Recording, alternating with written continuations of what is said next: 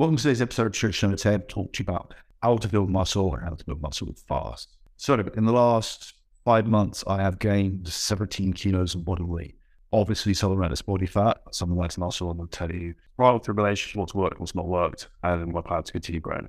So I competed at 90 kilos today. I weighed in at 108. I'm surprised I'm still gaining weight. I'm actually gaining weight with a lot less food than I anticipate I actually need to eat. Now, the reality is when it comes to building muscle, we've got two things we do. Three things. One is training. Two is nutrition. Three is recovery.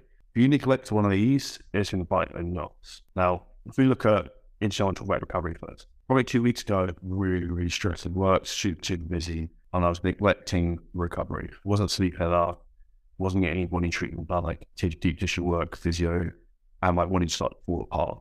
I started to pit needles in my hand, which is still hard. I caused a lot of problems. So one of the key things as the body gets bigger, you get stronger, you're putting a lot more force through your joints, your muscles, and you're gaining so much strength that this is increasing demands on the body. But also let alone the actual physical demands of like strengthening your body, doing your body in terms of like the extra tissue that you're putting in around into the back, into the sides that contain muscle, onto the joints. All of these spaces in your body are like going to get crowded. And that's why it's really important if you're looking to gain a lot of muscle tissue, to make sure you get treatment therapy to get muscles released. It's a muscle that's really tight, it's really optimal performance or building muscle mass. Now, for performance and building muscle mass, when you think about blood flow is a key thing, right? If the blood flow is restricted because the muscle is not enough and tight and it has like impingement in it, it will not optimally be able to perform into the strength output and it will not optimally be able to grow. So think about it for that logical reason. That is sticking into the health. So that's one thing I would focus on.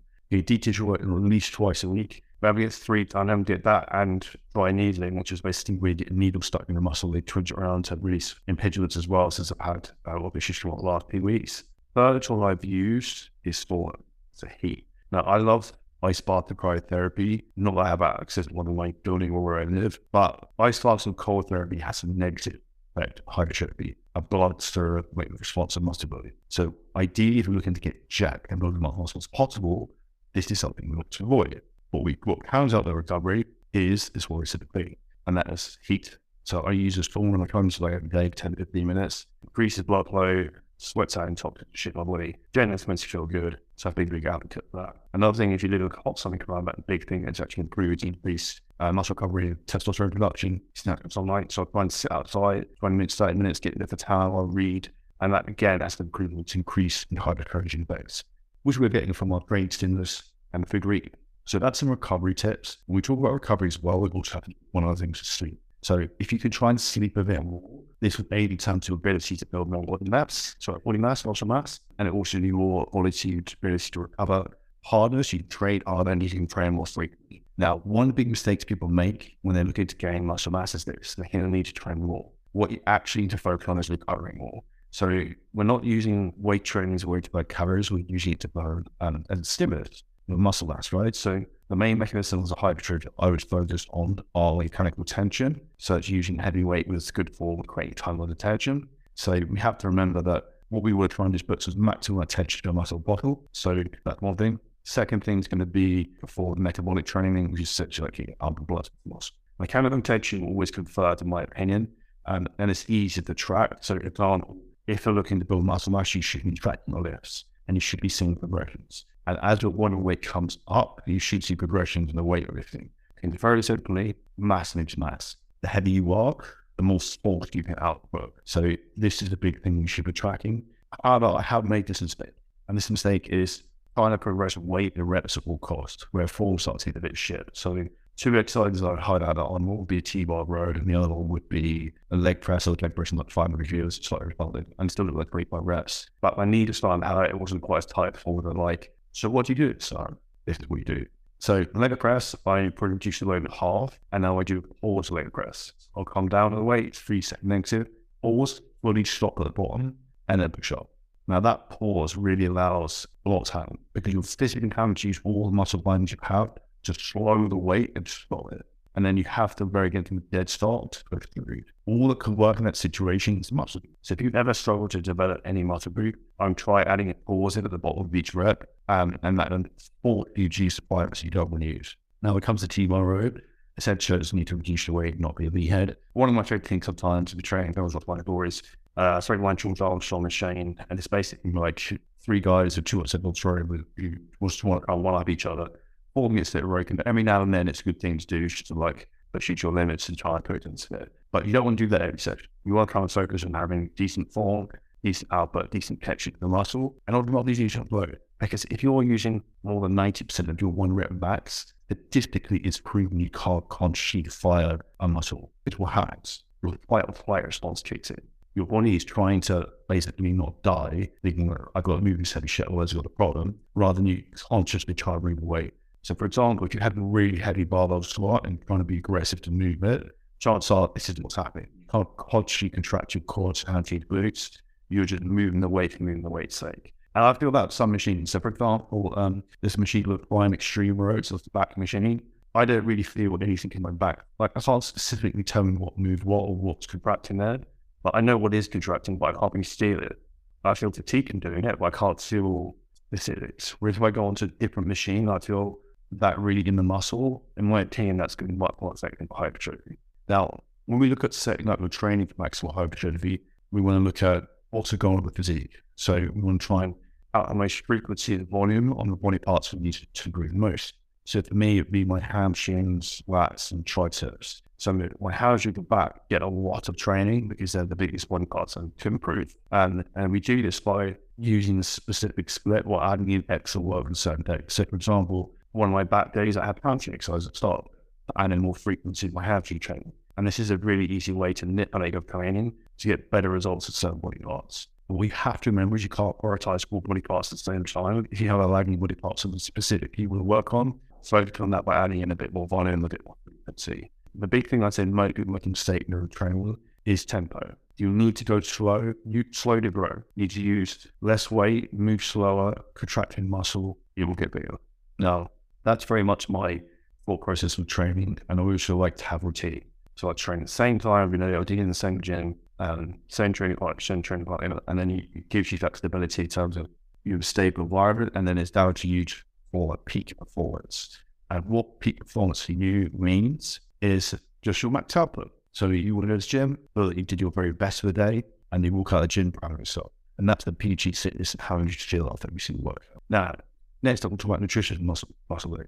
Now, this is an expression I love, and it's an expression that is wrong with you about. You can't change 2 rabbits at the same time. And this is what people try to do in fitness a lot, right? People try and they're building muscle, quote unquote, and then they're trying to burn body fat at the same time. The reality is you can't actually do that unless you're new to training or you come back from injury or something, and usually circumstance. For example, I can't build a lot of muscle mass and burn body fat at the same time. Even if I drop myself the lines like a Belgian Beagle capital, wouldn't work. Like if you think about simple thermodynamics, burn body fat, you have to be calorie deficit. Build muscle mass, you have to be calorie surplus. Your body has extra calories and resources to build new tissue. This is not just going to come from thin air and be born in it. So, if we need to build muscle mass, what should our nutrition look like? Well, our nutrition should look very similar to like it does in the fat loss phase in terms of foods that digest really well. It's even more important because you do not want to be eating junk food or getting your stomach bloated. Because you won't be able to eat and you will then be able to eat little beds, and you also probably won't be hungry. Now, what I would suggest you want to do is I'm in surplus probably around 500 calories to begin with. And if your weight probably starts to plateau, I need to increase that. I don't think in a weird scenario where since January I haven't had to increase my calories from like 4.5 a day, and my weight just keeps going up, which is good and bad. But one thing I have really struggled with is my appetite. So I'm starting to the point where like my diet's supposed to be 900 grams of rice a day from just 3 of the meals, and I can't fucking look at a bowl of rice. So one of the things I've started to do is I would swap something like granola. Granola is the key to getting jacked because it's super calorie dense. I'll have that post-training instead of rice because it's easy to eat. I like it. I don't have to try and tell them I'm going to be sick from 3 damn shits of rice. This is where diet plans are really important to make sure you're taking to make sure that the digestion is clearing properly and to make sure you're not eating foods that irritate your gut. But irritate your gut, you're not going to be able to technically build muscle mass. Next, we looked at the rest in your diet and we're focused on having majority of the carbohydrates post-workout, having some pre-workout. Also should be using intra-workout drink and making sure you're well hydrated for training. So the intra-workout drink that I actually use is 25 grams citric section. I have 200 milliliters of pomegranate juice for extra carbohydrates and some vitamins and minerals. That's like makes it. and that's a 2-to-1 ratio of dextrose, different carbohydrates, fructose versus cyclodextrin. Secondly, I'd have 20 grams of essential amino acids to aid recovery of muscle when you eject. Thirdly, I'd have gluten in, I'd have 20 grams of that to aid in terms of digestion, joint health, and nervous system. And then we also have creatine in there for 5 grams, which is essential in terms of power output, the muscle actually stay leaner, and also causes arching, that creatine kids. So from there, that's what interest workout stack looks like. Over the rest of the day, I just try and split my meals up 2 to 3 hours apart. And if I'm honest, this is way more difficult than contest prep diet. This is why. You feel like you're not making progress. It's like fucking Groundhog Day every day. Look, either go to the gym, beat yourself up, go out, eat more than you want to eat, feel like saying it's a marshmallow. But unfortunately, if you want to build significant amounts of muscle mass and actually to look different, you have to go through this process to get there. Because you can't stay big skin training all year round and build muscle mass, it just won't work. So you have to go through this process, and then also it's an opportunity to really actually improve your metabolism. Because if you can take your calories off for 5 hours and 6 hours, for example, and start to maintain weight there, that means probably you can drop to like 3.5 and then start to body fat really, really quickly. And this is a really important thing to understand, that this is one of the ways to make it easy to achieve when you diet next time, is by having a higher set point to your growth phase. If you come to fat loss phase, you can diet with better food, which ultimately is the goal, and then you don't need to feel like you're sacrificing anything. So this is the key thing I'd recommend to everyone, and why you should have sit or trying to approach your training. Once you first get lean position you want to be in, then you come to building muscle, to make sure that you go to the growth phase. Now, when you start off situation of growth phase, that's how I'd start. You're back when you try and start bulking, you're going to end up super fat, because the higher body fat percentage gets, the more predisposition what it has to gain more body fat. So this is a really, really important thing to understand. And my advice to anyone doing this is it's really important, even more so to have a coaching process. So I have a coach taking me through this process now, and to be honest with you, kept me from wanting to pull the plug in to start dieting, just feel comfortable this way, and your self-confidence goes, you feel like you can really work out, even though you're jacked and way bigger. And it's just a mind game. And it says in dieting is a mind game, growing is a mind game, and the true beauty and most important thing in life is control of your own mind. And this is one of the gifts of bit significant. So this is my growth story. This is where I'm at right now. And the biggest struggles for me right now is just continuing to stay in the zone, and you have to stay in the marinating the muscle phase for a while. Like if you take one weight up really quickly and then come down really quickly, probably lose a lot of muscle mass out because your body's not really held onto it that long. So this is generally on process. This process will learn a lot about yourself.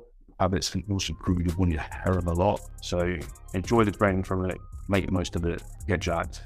If this was interesting and you want to hear another episode in regards to what I'm doing more with the growth phase, drop a message on Instagram, LinkedIn, be interested for any feedback. Make sure you subscribe for a review on the podcast, and see you next episode.